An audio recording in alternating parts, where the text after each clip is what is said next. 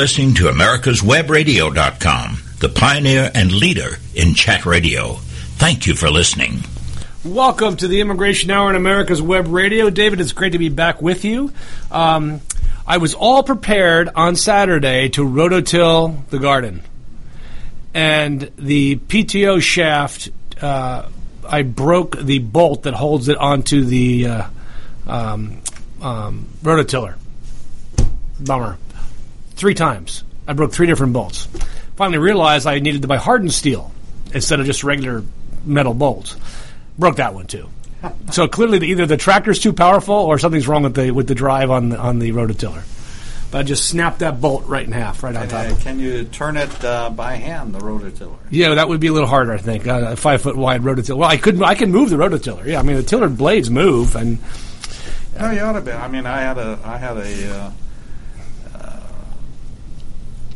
4-row bushwhackers, what we call them back then. But even pulled off my PTO, I could.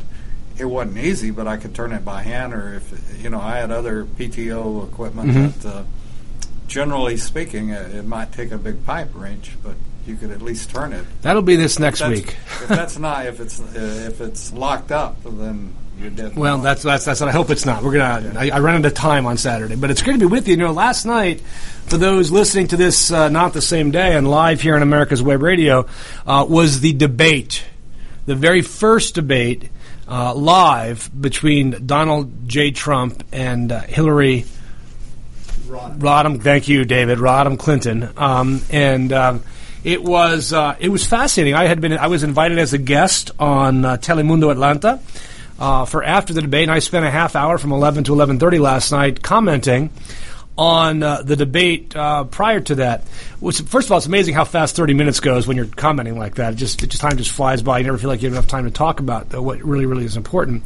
But it gave me a chance to have to pay attention to the debate rather than just be entertained or knocked my socks off by either the good or the bad that was in debate. And what I found interesting about the debate last night, and I thought Trump was well prepared for the first 30 minutes of that debate, in that all he did was reiterate his stump speech. I mean, that's all he did. I mean, it was evidence, again, Trump literally has no policies on anything. But he knows what resonates. Oh, trade, Rust Belt trade, taking jobs away, trade, Ford's destroying America, trade, bad. The moment they shifted away from that, you could tell that man had spent not a second preparing for the debate. You could just tell right away. He didn't have answers to the most simple question. How could he not have an answer to, Mr. Trump, are you a racist for saying for 5 years after the birth certificate was produced that it was not a sufficient record of his birth, and then at the last minute saying it is? How could he not have a simple answer? Something Hillary actually did have an answer to on her emails, which was, I made a mistake, I screwed up, take full responsibility. Boom, that was it. The part of the debate's over. That's all he had to say. You know what? I shouldn't have done that. It was a mistake. I apologize for that. I believe President born in the United States. Boom. Issue's done. So the lesson it's taken Hillary a year and a half to learn on the emails apparently is going to be a very hard-earned lesson for Donald Trump as well on the birther issue. And it's going to be fascinating to see whether that comes up in the next debate, which I guarantee you it will. Because the next debate is going to say, Mr. Trump, you still have not explained why for 5 years after the birth certificate was produced, you were a birther. You know, why wasn't? Well, actually, here's the 63 tweets that you put out. Now, here's, David, my favorite part of last night's debate.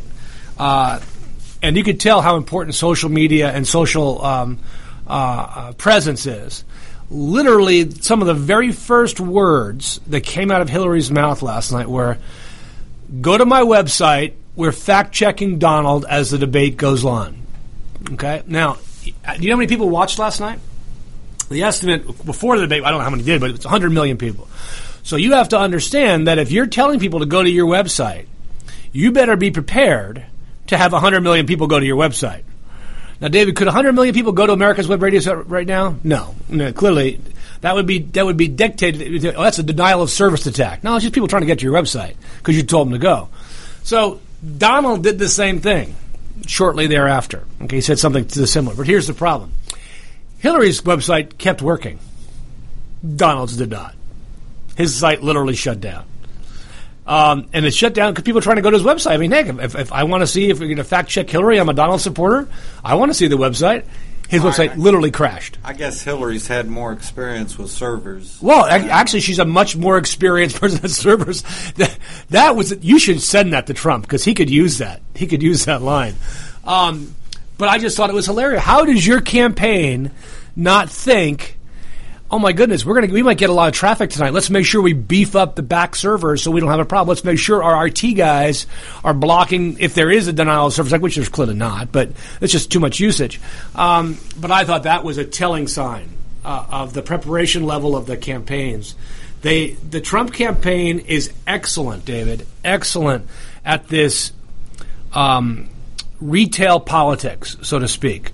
Going out, big crowds, Trump draws energy from them, but they suck on social media. They're terrible at it. They're terrible on the net. Their website's not very good. It doesn't drive people to find his information, mostly because there isn't any information on his website. I've been there. We've talked about that previously. Hillary, on the other hand, is probably terrible at retail politics. You don't ever see her do big crowds because she's terrible at big crowds. You see her on some one-on-one, small crowd stuff, but that's not her thing. But her social media stuff, because she's taken the guys out of the Obamas, which invented social media campaigning. I was all prepared last night, David, to comment on all the immigration aspects of the debate and bring that today so that we could go into deep detail about what half-truths and misrepresentations may have occurred in the debate. But really, we only heard two mentions of immigration last night, and one of them was kind of esoteric. The first one by Trump, which was essentially Mexico. That's what he said. They're killing us. NAFTA, worst trade deal in the history of mankind, which, by the way, it's not.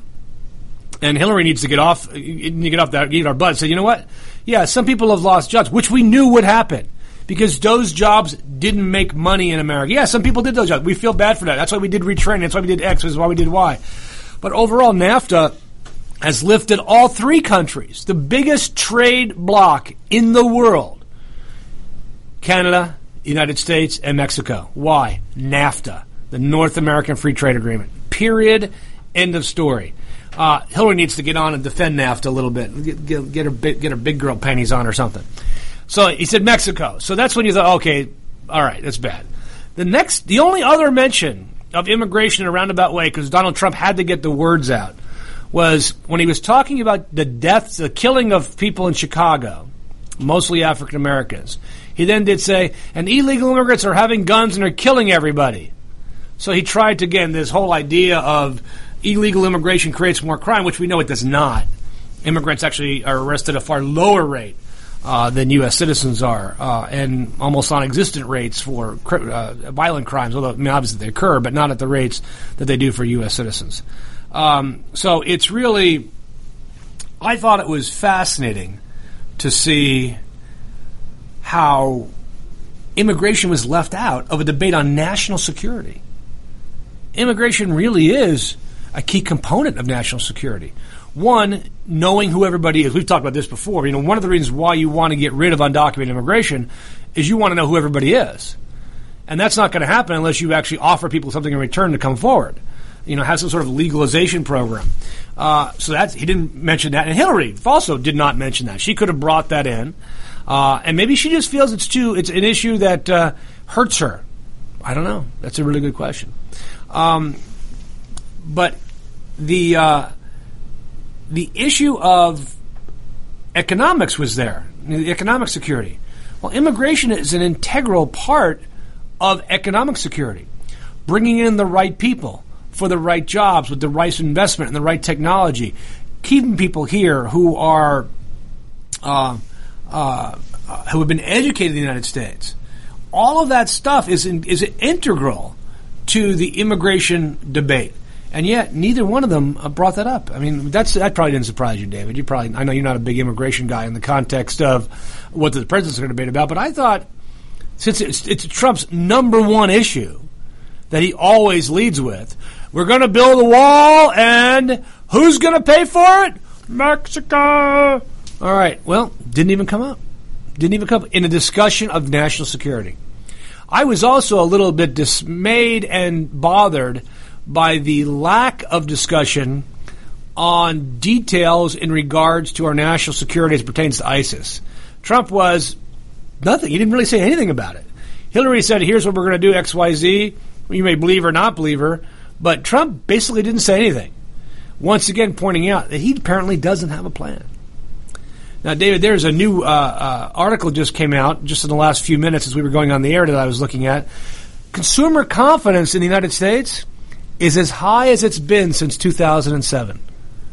So here's my question. If the Obama presidency has been such a disaster for America, if it's been a disaster, why is consumer confidence so high? Why is the approval rating so high? I mean, his approval rating's double what George Bush's was when George went out of office. I mean, if Obama was running again, and, you know, he may. You never know what's going to happen before now in November.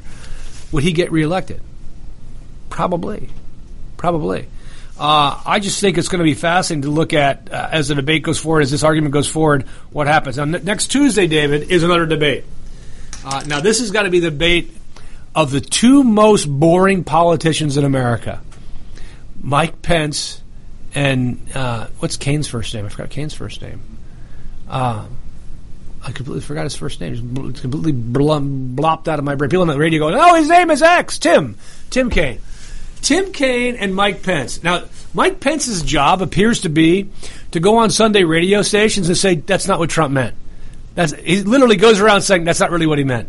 That's not really what he meant. That's not really. I don't know if you watch the Sunday shows, David, but you should watch Pence on that because he's become a master at saying that's not what he really meant, or here's what he meant to say, or here's what that really means. He's kind of a Svengali, a Trump Svengali. He takes what Trump says and then he tells you what Trump means, even though it doesn't mean what Trump says it means. So you've got that going for you. Tim Kaine, on the other hand, seems like a super nice guy, the kind of guy you'd like to borrow a hedge trimmer from who lives next door to you. Doesn't excite me either way. I guess that's the best part about being vice president. You don't want to be too excitable, and you want to look like the guy that's stable. But that debate should be it. I don't think we're going to see we're not going to see a Lloyd Benson, Dan Quayle moment. Because I think both of these guys, I think they know each other pretty well. I think they were both in the house together. Maybe not. Well, were they in the house? Was Kaine in the house? Yeah, Kasem was in the house. I think they were in the house. So I think they're both about the same age. They both appear to be in their late 50s, early 60s. So it should be interesting to see these two guys debate, but it's not going to be nearly as interesting as watching last night's show. That was really quite good. One of my favorite things leading up to the debate, David, I do occasionally go to the Drudge Report. I don't know if you're a Drudge Report kind of guy. I go to the Drudge Report because I like my mind to be full of junk. I like to see what you can take an article says and then turn it into the most anti-Hillary headline in the history of the planet when nothing in that article says anything about that. But they had an article on the size of the podiums. Yes, the size of the – and did you know that Hillary's podium was shorter than Donald's? You also know she's 9 inches shorter than Donald Trump as well. So, of course, the podium is going to be shorter. Because what they want to do is show the same amount of head space above the podium for each person. Just like at my church, we have a podium that goes up and down. We don't have a solid podium. So when somebody stands up there, there's only 5'2", they're not looking right into the microphone and you can't see their face from the congregation. So I thought that was a hilarious anti-Hillary thing that literally made no sense whatsoever. Let's take a break here on the Immigration Hour on America's Web Radio. Soy Charles Cook, el jefe del grupo de abogados Cook Immigration Partners. Estoy en su lado, con más de 20 años de experiencia con la ley de inmigración. Conozco cómo ayudarle. Sé la ley. Y sé que alguna gente podemos ayudar. Llámanos hoy a las 404-816-8611. A las 404-816-8611. O visítenos en el internet www.immigration.net. Obamacare is failing. We all know that, but you need to know why and what you can do to get us back on the right track. Visit us at ObamacareWatch.org. This is Grace Marie Turner of the Galen Institute. Join us at ObamacareWatch.org. Did you miss a show that you really wanted to hear? All of our programs are available for download on americaswebradio.com and on iTunes. You can listen to your favorite programs on americaswebradio.com anytime you like. Cook Immigration Partners is your passport through the immigration maze. Whether it's help with E-Verify in your business, or help in how to document a new employee under the new I-9 rules, or if you marry a foreign national, Cook Immigration Partners is your best choice for a legal advocate. Call us today at 866-286-6200. That's 866-286-6200, or visit us on the web at www.immigration.net. You're listening to americaswebradio.com, the pioneer and leader in chat radio. Thank you for listening. Welcome back to our next segment here on America's Web Radio. David, on the break, you brought up an interesting point, and it was even more interesting by how I watched the debate last night. First of all, I watched it in Spanish. And as you may know, the candidates don't speak Spanish. So you have, the way the television works is you can hear them barely speaking English, and then the translator comes on and simultaneously translate it, and it's also has the closed captioning in Spanish. Now, the speaking is faster than the closed captioning, and the Spanish speaking is behind the English speaking, so you're actually watching three different debates at the same time if you're watching on Telemundo. But here's what we were talking about. In English, because they had three TVs, one of them was on NBC, the other two were on Telemundo, the English debate was split screen with one, and they did that on purpose. They even told the candidates it's always going to be on, which is why they were supposed to be coached, something Donald Trump forgot about after 30 minutes, don't make faces. Don't go, what's... Trump was constantly making faces. Hillary only did it once or twice, but although she kept looking down. That guy was kind of weird. Someone needs to tell her, stop looking down. But in Spanish, it was, they would do the individual, and then they would go to the next person and back and forth. Fascinatingly enough, the translation in Spanish, there was a guy translating for Trump and a woman translating for Hillary. I thought that was interesting. But why do you commented that the split screen made him look different in size to her? Yeah.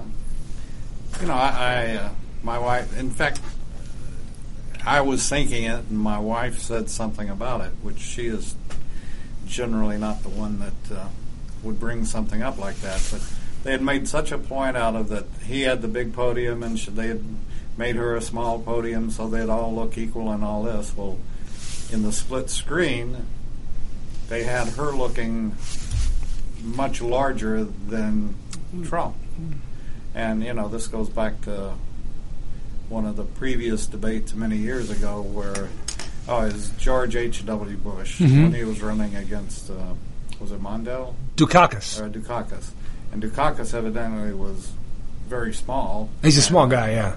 And they thought that, George H.W. came out and stood beside him to look bigger and more presidential and stuff like that. And they didn't want that with this. So they had Hillary was much closer to the camera, making her look bigger.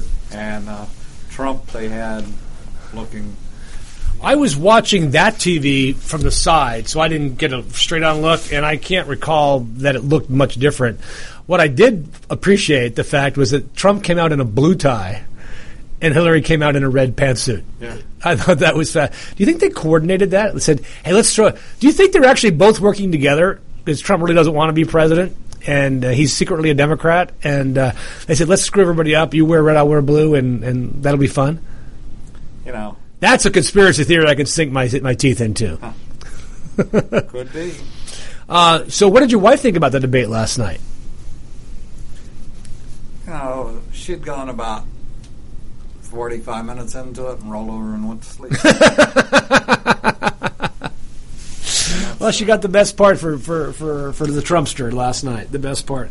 But from an immigration perspective, David, I thought that sets up one of the next two debates as the immigration debate. And I would the next debate of course, the vice president's is October 4th. It's next Tuesday. And then the next one for the presidential debate is a week later, like the 11th or 12th or something like that. Do you know which one does Chris Wallace do from Fox News? The last one. This is the last one? Now, here's what's fascinating. Lester Holt is a registered Republican. The guy who debated last night. Chris Wallace is a registered Democrat. Now, you would think that the opposite of those two guys, right? I just thought that was fascinating. Maybe they're playing us as well, too. They just go ahead and register in a different party and just screw everybody else up. It doesn't really matter, right? Some people will say that reporters shouldn't register to vote. They shouldn't vote at all.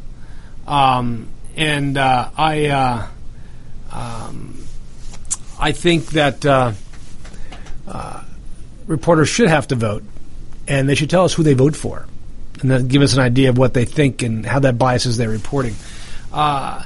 But from a perspective, look at Hillary on the immigration front. We talked a couple weeks ago about her immigration plan, how she wants to move forward on her immigration plan. But we have to look too about the numbers of last night. David, there was the post-poll debates were fascinating. I mean, the post-debate polls were fascinating. Right after the debate, NBC had Trump winning 60-40 immediately, like the moment the debate was over. But as the night went on, NBC was saying that Hillary won that debate. And CNN came out with their poll, and they had Hillary about 63 and Donald around 37. All right? So they had Hillary winning big, the CNN people. I didn't look at the other polls. And Fox actually, even in the spin room afterwards, Rudy Giuliani even said, yeah, he didn't do a very good job. Chris Christie said, we're working on the debate stuff. And so even Fox News said Hillary won that debate. But here's what's interesting. On Telemundo, what was the percentage of who won that debate? Almost 80% said Hillary won that debate. Now, why is that important from an immigration context? Whether Anglo voters who watch NBC and Fox News and MSNBC or CNN, whether they're 50-50, 43-57, 52-48, whatever that percentage is, it's close. If it remains that close for Donald Trump and Latinos remain 75-25 for Hillary, Trump loses if they come out and vote. I mean, it's really that simple. So what Trump did not do, he might have solidified most of his base, although I was listening to TV this morning, and I got to tell you, some people in his base are not happy with him. He might have solidified his base. What he did not do was attract a single new voter to him last night. And if his goal is not to lose voters in these debates, then he loses the election. Because his goal as a debater has to be to bring people over to his side that are either on Hillary's side, unlikely, or simply undecided. And as a country, because we are so closely divided, where basically it's 45% Democrat and 42% Republican, where it's that middle 15% that to whom you have to appeal and talk to, because you're not going to lose your 43, you're not going to lose your 42. How do you do that without offending some of your 42 or 43? And that's what I think Hillary did a much more effective job at last night than Trump did. And it's going to be interesting to go see going forward how Latinos and Hispanics and immigrants in general view this. Now, every day, David, I sit in my office and I meet with people. People come talk to me, fix their immigration problems, which we do a very good job of fixing, by the way. And these days, I always ask them if they come with a U.S. citizen spouse or a friend, are you voting? Yes, I'm going to vote. Who are you going to vote for? Oh, Hillary. Now, every now and then, like 1 out of every 10, somebody will say Trump. But most people who are either immigrants or friends of immigrants see Trump's attacks on immigrants, not just undocumented immigrants, but all immigrants, as one of many reasons not to vote for him. There is a tracking poll that came out right before the debate. So it was the week before the debate that was done by the NALEA, which is the National Association of Latino Elected Officials, Educational Fund, and Telemundo. And it said this, that Latinos appear to have low expectations of Donald Trump. fascinating poll numbers. Only 16% of these respondents in this poll said they expect Donald Trump to win the debate, and 63% said they expect Hillary to be the most convincing. And when we see the numbers that came out after the debate, you'll see that those numbers pretty much held up. Now, here's one of the good questions that I think is telling, because so many of our immigrants are from Latin America. It says, when it comes to the topic of future U.S.-Latin American relations, the poll revealed an overwhelming 71% of Latinos think Hillary Clinton would be the candidate to strengthen ties between the U.S. and Latin America. Only 9% said Donald Trump would. Now, that's not surprising to anybody, because Trump's emphasis on building the wall shows his inability to think through real issues facing Latin America. I am not surprised by how the poll numbers are tilting far away from Trump among voters. He has got to win. He's got to win back and bring into his fold. He's got to get more than that 25%. If he doesn't get that, I think he's got a big problem going forward, and I don't think he can win. It's close. It's a close election. It's always going to be close because of the way demographics are in the United States. Nobody's ever going to run away from an election with an election. But it's going to be really interesting to move forward. Now, in tonight's debate, CNN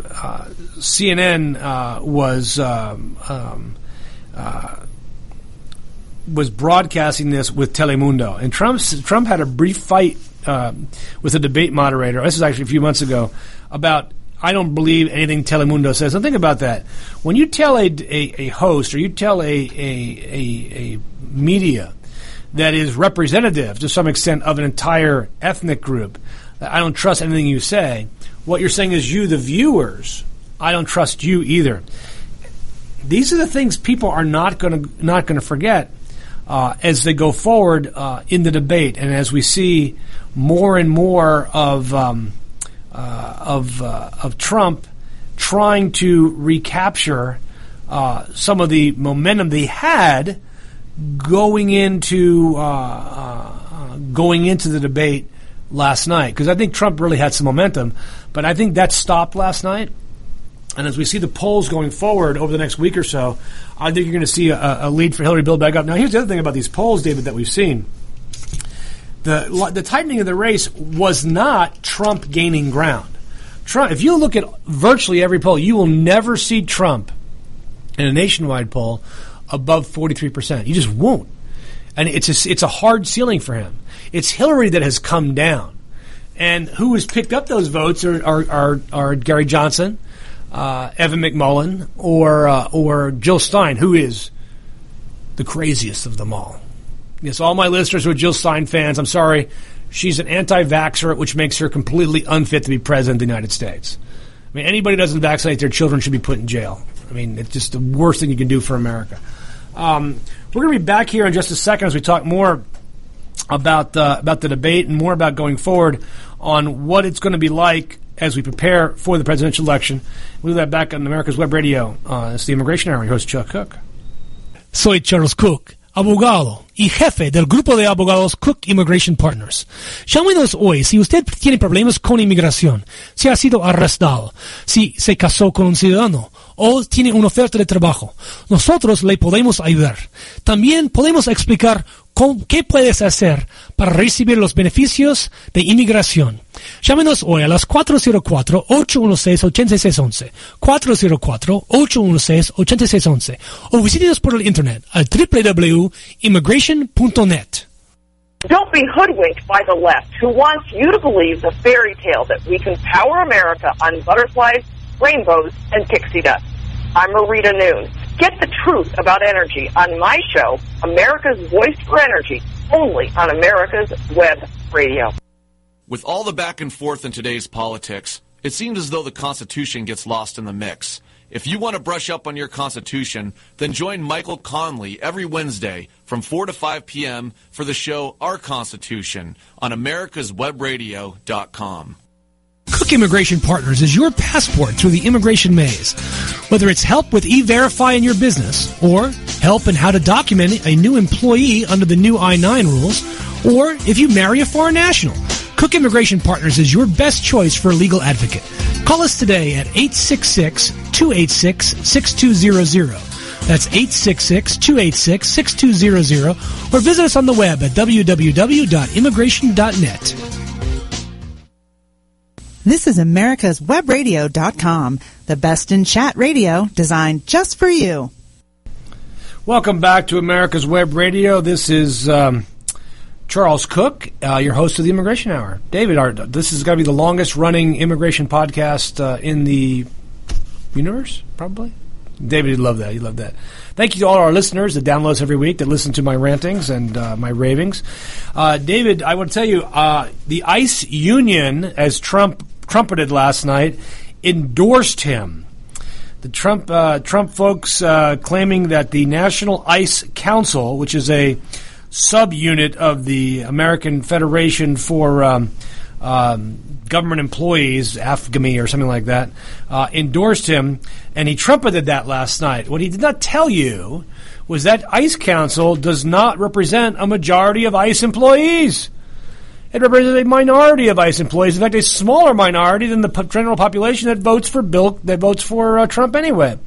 ICE has more than 20,000 employees, yet only 7,600 are members of the National ICE Council. So, I hopefully somebody will point out that, yes, there are clearly people in every government agency that disagree with their bosses. That's kind of a national pastime for those that work for the government.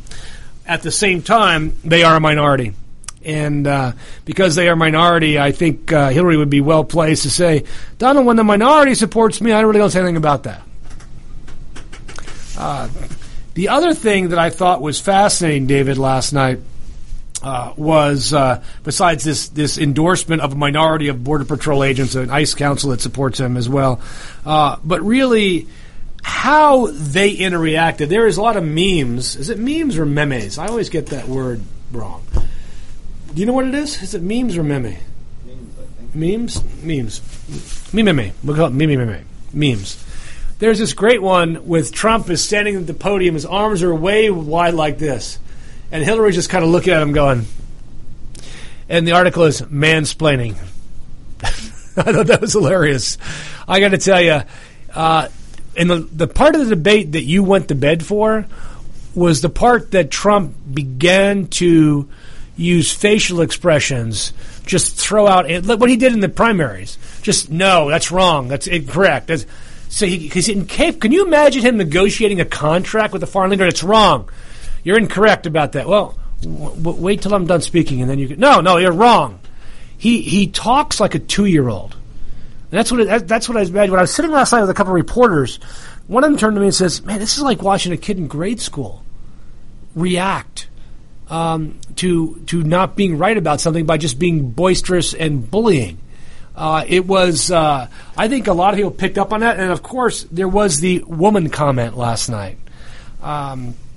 Hillary clearly had an ad prepared because it came out immediately after the debate.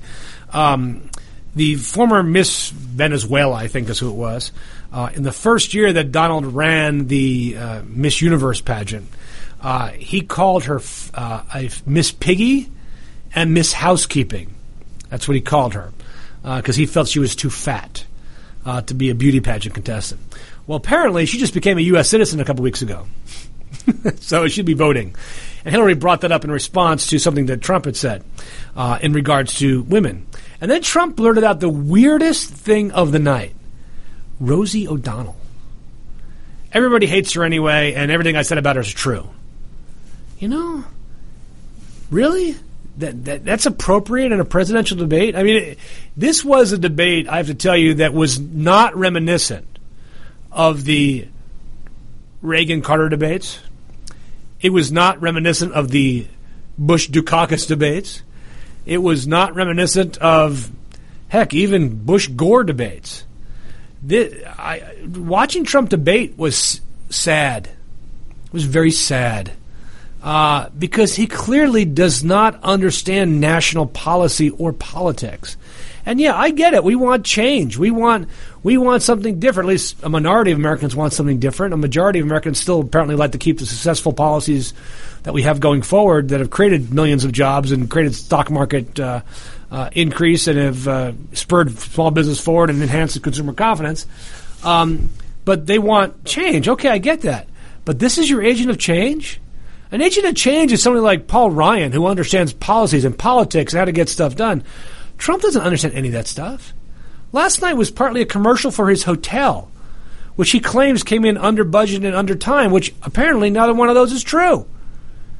And I, for one, am becoming tired, literally exhausted, of having to check Donald Trump's facts, check the things that come out of his mouth. Is he not capable of simply telling the truth? And this gets me to his campaign manager, Kellyanne Conway, who I was excited to see join the campaign because she has a great history behind her. It was wonderful that a woman is managing a national campaign finally for a candidate. But one of the things she said a couple of mornings ago, maybe it was yesterday morning, about the lies Donald Trump tells. And this particular lie was about Lester Holt, where Trump came out and said, Lester Holt's a registered Democrat. And it was literally not true. And Kellyanne Conway's defense was, if he didn't know it was incorrect, it's not a lie. That's the standard? That's literally how we're going to judge people going forward? If you didn't know it was a lie, it's not a lie? So ignorance is now a defense to everything? Or just the things that come out of Donald Trump's mouth? I don't know how anybody could pull the button for this guy. He is wildly unqualified. Something like McMullen, who is a rational conservative, who is somebody who understands politics, somebody who understands America, somebody who's worked and sacrificed for America, that would, I think, make an excellent president of the United States. He gets no press time, no ideas, no nothing. Gary Johnson, I like Gary Johnson. I mean, Gary's a good guy. I think he spent a little too much time smoking the wacky weed, but I think he's a good guy. I'm not sure he'd be a great president, but he'd be an adequate president. Way better than Trump would be as president of the United States. Trump in office terrifies me for the very simple reason of the people he has surrounded himself by. He has surrounded himself by people who are racist, by people who are misogynist, by people who are anti-immigrants, by people who do not understand economics as they work in the 21st century, by people who do not understand tax policy as they benefit America. And that's what scares me more than anything else. When Trump blasted out last night that, hey, yeah, I didn't pay any taxes. Okay, that makes me a good businessman. No, actually, that makes you a freeloader on the middle class. See, because you're still driving on our freeways. You're still using our roads. You're still protected by our military. And if you're not paying taxes, I am. So I am paying your share of the taxes. So no, it doesn't make you a good businessman. It makes you a miserable human being and a bad American. And I would really love to see Hillary come out and say something like that. And I would not be surprised to see his quote come up in a commercial. No, I didn't pay any taxes. Clearly, that makes me a good businessman. No, it does not.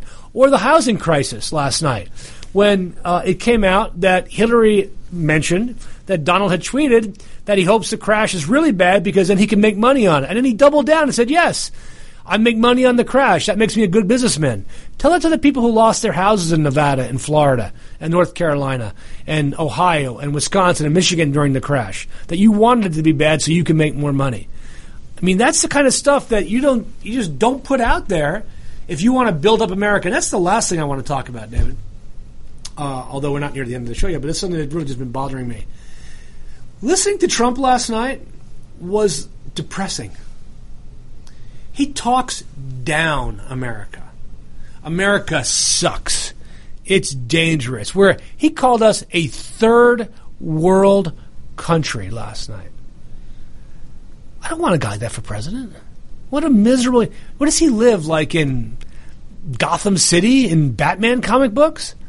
To talk down America that's not the America I know. The America I know is vibrant and exciting and moving forward and a first world country and helping to its neighbors and a force in the world for good. That's the America that I have experienced in my life. So I don't know why his America is so dark and dreary and horrible. but I certainly don't want to live in his America. His America is a place that I don't think any American really wants to be in. And until somebody starts pointing out that we don't live in the America that he thinks we live in, he has continued to have a little bit of power here in the campaign. But as soon as somebody starts pointing out that he lives in an America that doesn't actually exist only in his mind, I think you're going to see people start leaving him in droves because, one, he's not a conservative, two, he's not a Republican, and three, he doesn't like America. He doesn't like America. It's clearly he doesn't like America because he's doing nothing to make us better other than talk us down. China is beating our pants, and actually they're not. They're not. Yeah, has our trade deficit with China, who, by the way, we haven't had a trade deficit, if you recall, and put your Reagan brain on. I remember, David, when I was in college, every month when the trade deficit report would come out, it'd be on the news, and this month's trade deficit was $150 billion. Oh, my God, we're running a trade deficit. So apparently, under Reagan, that was a good thing. But a trade deficit today is... No, the reality is we do produce more than we use. That's why you have a trade deficit. We export grain. We export products. That's where a trade deficit... Trade does not have to be balanced to be fair. That's not how trade works. It really shows a wildly poor understanding of economics by Trump to think that trade deficits in and of themselves are bad, because they're not. They simply show the economic power of the United States. Now, do we want to be importing everything? No. We import lots of crap we probably could make here, but we can't make efficiently here. So we import that crap.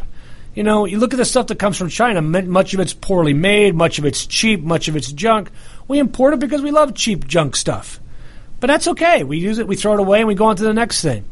But the stuff that we export, the stuff that runs our economy, that's the stuff that lasts in other countries for a very long time. So I would really love to see something come out where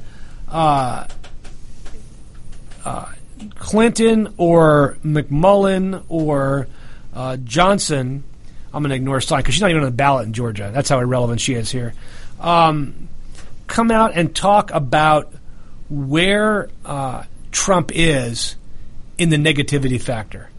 He is literally the exact opposite of Ronald Reagan.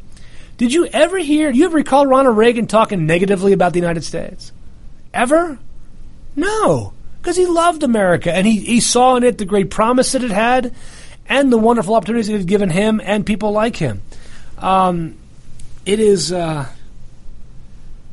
to be something. I'm not leaving America, by the way, if Trump wins. Just FYI, David. I know you're not leaving if Clinton wins. But at the same time, it makes you wonder, where would we be in 4 years under Donald Trump? I think we all know where we would be with 4 years under Hillary Clinton. We'd probably be exactly where we are today. Okay? Probably not going to change a heck of a lot. Because she's not an agent of change. Let's not kid ourselves. Where would we be if Trump is president? We could go one of two ways. We could explode with growth, which is highly unlikely given the fact that it's not going to happen. Or two, we could literally sink into a recession the moment he is elected. What I found fascinating, David, last night was how the international markets reacted to the debate. What you saw in China, in Hong Kong, and then early this morning in the FTSE, you saw in the DAX over in Germany, you saw an increase in value that of the stocks that are U.S. based, increase in the markets. Why? Because they thought Hillary had won. And they see that as good for the economy, good for the markets. Trump, when he wins, drives the market down. He even last night said that we're living in a bubble and it's going to burst and we're all going to die. And it's going to be worse than the Depression. Really? That's how you talk during a debate? Now, you may believe that's true. You may believe that's true. But how does that help anybody by talking about it in a way that puts America down? And I, for one, reject that crap coming out of Trump's mouth. I hope anybody with a brain does as well. Let's take our final break here in America's Web Radio. Soy Charles Cook, del bufete de abogados Cook Immigration Partners. Si usted tiene problemas con inmigración, llámenos hoy. Conocemos la ley.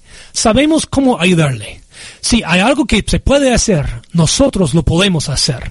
Llámenos a las 404-816-8611, a las 404-816-8611, o visítenos por el internet a la www.immigration.net. Obamacare is failing. We all know that, but you need to know why and what you can do to get us back on the right track.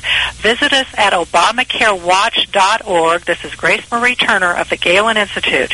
Join us at ObamacareWatch.org. Hello, I'm Dr. Mike Karuchak. Have you ever wondered what doctors talk about amongst themselves? If you do, join us on the Doctor's Lounge and hear the doctors' conversations amongst themselves.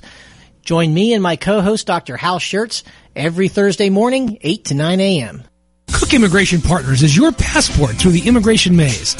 Whether it's help with E-Verify in your business, or help in how to document a new employee under the new I-9 rules, or if you marry a foreign national, Cook Immigration Partners is your best choice for a legal advocate. Call us today at 866-286-6200. That's 866-286-6200, or visit us on the web at www.immigration.net. You're listening to America'sWebRadio.com, the pioneer and leader in chat radio. Thank you for listening. Welcome back to the Immigration Hour on America's Web Radio. David, I want to talk, just now that we've exhausted the debate, do want to shout out to Arnold Palmer. He passed away a couple days ago, and another great example of a great American and a fine human being, and someone not only changed the course of his own profession, but also made us all better people for knowing who he was and what he stood for. David, on immigration, there was a new study that came out from the National Academy of Sciences, a 500-page study on the effect of immigration on the U.S. economy. And what was great about this study, one was, first, its depth. It was just super deep, and it went to all levels of the economy. And it was, I haven't read all 500 pages yet. I've skimmed through it, read the highlights, but it's just stunning. Here's one that first points out the following. Timothy Taylor points out the conventional economics of the subject of immigration doesn't change employment all that much. Quote, the conventional wisdom on the economic effects of immigration is the effect on jobs is minimal. The number of jobs in a developed economy expands over time as the population expands, whether the growth in population is from native-born workers or from immigration. Unemployment rates rise and fall with recessions and upswings, but there is no long-term trend to higher unemployment rates over time with increased immigration. Well, knew that for a long time. So they also said this. The National Academies of Science, Engineering, Medicine report on immigration assesses the economic and fiscal impacts of immigration, offering a broad look at a phenomenon that has moved to the forefront of the presidential race. The conclusion runs counter to the popular narrative, suggesting that immigrants take the jobs of U.S. citizens. Though it does acknowledge some costs for segments of the population, it highlights research showing an influx of lower-skilled workers can lead to lower wages for earlier waves of immigrants and native-born high school dropouts. And the study found that immigration can burden government finances, especially education budgets at state and local levels. Standard economics. But think about this, that looking at this from that perspective only is only a partial perspective. If each wave of immigration were distinctly different education and or skill level, this would happen. Influx of computer engineers would be felt in the computing industry, not the janitorial. But the recent waves have been largely of poor people from poor countries. Thus, each successive wave has been competing against the previous one. Again, this goes to why we need to reform our immigration system, right? President Obama's policy, and this is what Breitbart picked up. Breitbart, of course, is the racist white pride website that's now advising Donald Trump. Barack Obama's policy of allowing a record level of 132,000 plus central immigrants to cross the Texas border will cost America at least $28 billion in government funding. Well, yes, but on average, a non-elderly adult immigrant without a high school diploma entering the U.S. will create a net fiscal cost. Benefits received will exceed taxes in both the current generation and second generation. The average net present value of the fiscal cost of such an immigrant is $231,000, a cost paid by taxpayers. Someone born in the U.S. who does not graduate from high school will cost the government more than that over their lifetimes. So yes, bringing in people and letting them stay is costly, but less costly than letting somebody who was born here stay in the United States that didn't graduate from high school. So the idea of Obama allowing in a record level of Central American immigrants is not true. One, because they're seeking asylum, therefore you have to give them the right to apply for asylum. And I will tell you, David, they are clearly deporting these people because I see them leave my office and get on an airplane and go home. So the process is working. Now, it is interesting to note here that George Borjas, who was on part of this panel and known for his work on the cost of immigration and isn't generally known as a great fan of unlimited immigration, said this. The NIS report does not conduct the final and obvious calculation that adds up the economic gains and compares the numbers of fiscal burden. But anyone with a pencil and proverbial back of an envelope can do so using the numbers in the report. The only time the NAS comes close to estimating the total gains is when it reports immigration surplus, the increase in the aggregate wealth of natives resulting from the productive contributions of immigrants. Although much is left out when calculating the theory-based plus surplus, it seems evident the bottom line is very simple. The economic impact of immigration is at best a net wash for the average native-born person. The gains accruing from the immigrants' productive contributions are probably offset by the fiscal burden. But even though the mythical average person is unaffected, some groups gain a lot and some groups lose a lot. So, summing up these economic effects of immigration, yes, immigrants cost the taxpayers money more than the tax they generate, simply because the majority of immigrants are poor people from poor countries. The economy does not grow as a result of immigration. There's very little effect on wages as general. And the net overall economic effect on the average indigene is around about zero. That's very much the center view, which is the puzzle of my headline. If this is so, net effect is zero, then how can I be so confident it's all economically helpful? And here's a quote. Immigration enlarges the economy while leaving the native population slightly better off on average. But the greatest beneficiaries of immigration are the immigrants themselves, as they avail themselves of opportunities not available to them in their home countries. We have to remind ourselves that what we're trying to do with the economy, with economics even. We know that we've got scarce resources, and we've also got unlimited human desires and wants. The game is thus to work out how to deploy these resources so as to maximize the number of needs and wants we can satisfy. That's the same statement as saying as we want as many people as possible as rich as possible. Being rich is being able to satiate some or more or of your needs and wants. Immigration makes no difference to that ability, makes near to no difference to that ability of those who are already in the country. When poor people come from a poor country into a rich country, then their ability to do so leaps. And thus the number of people who are richer, the number of people who can sate more of their needs and wants rises. This is what an economy is for, to enable more people to do this. Thus, precisely because immigration is so valuable to the immigrants, then therefore immigration is economically helpful, or how could it be otherwise? I thought that was actually a fascinating story in Forbes magazine from Tom Worstall about the overall impact of immigration on America. So David, next week I'm going to take a day off. It'll be my birthday next week. So I'm going to take the day off and probably go golfing, I think. Is that okay with you if I go golfing? Good. David's okay if I go golfing. It's my nickel. Thank you very much, David. Now, if you have any questions about immigration or immigrants, you want to be on our show, give us a call at C. Cook at ImmigrationNet or David at America's Web Radio. We're always willing to put you on the air if you have the courage to come on and face me. I mean, look at David. Look at what a much better person he is all these years later for having debated me on this show.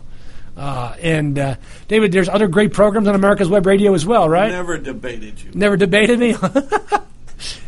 Never. So, you have other great shows. What's the most popular show right now on America's Web Radio that people should be listening to? Besides this one. The Immigration Hour. The Immigration Hour, exactly right. And coming up after this is what show? What do we have at 11 o'clock here? What do we have at 11? We have Our Constitution, followed by Medicine on Call, The Doctor's Lounge, and Greg's List. Excellent. And then Psychiatry Today and Detailing Addiction. Excellent. Excellent. We do a lot with Dr. Blank is quite a well-known psychiatrist in the addiction field. We have a big problem in the country with addiction. Ask my wife. She's an addiction therapist. I mean, it's clearly a major problem. And it's not just drugs. No. It's lots of other things, too. Lots of other things. Gambling, drinking, obviously. Sex. Pornography. I mean, all of that stuff is just sucking the lifeblood out of some people. She's going to have an interesting show today. It's based on when you say I'm craving something. Mm-hmm. And she divides craving and addiction and explains the difference and so forth. Excellent. It's we have the.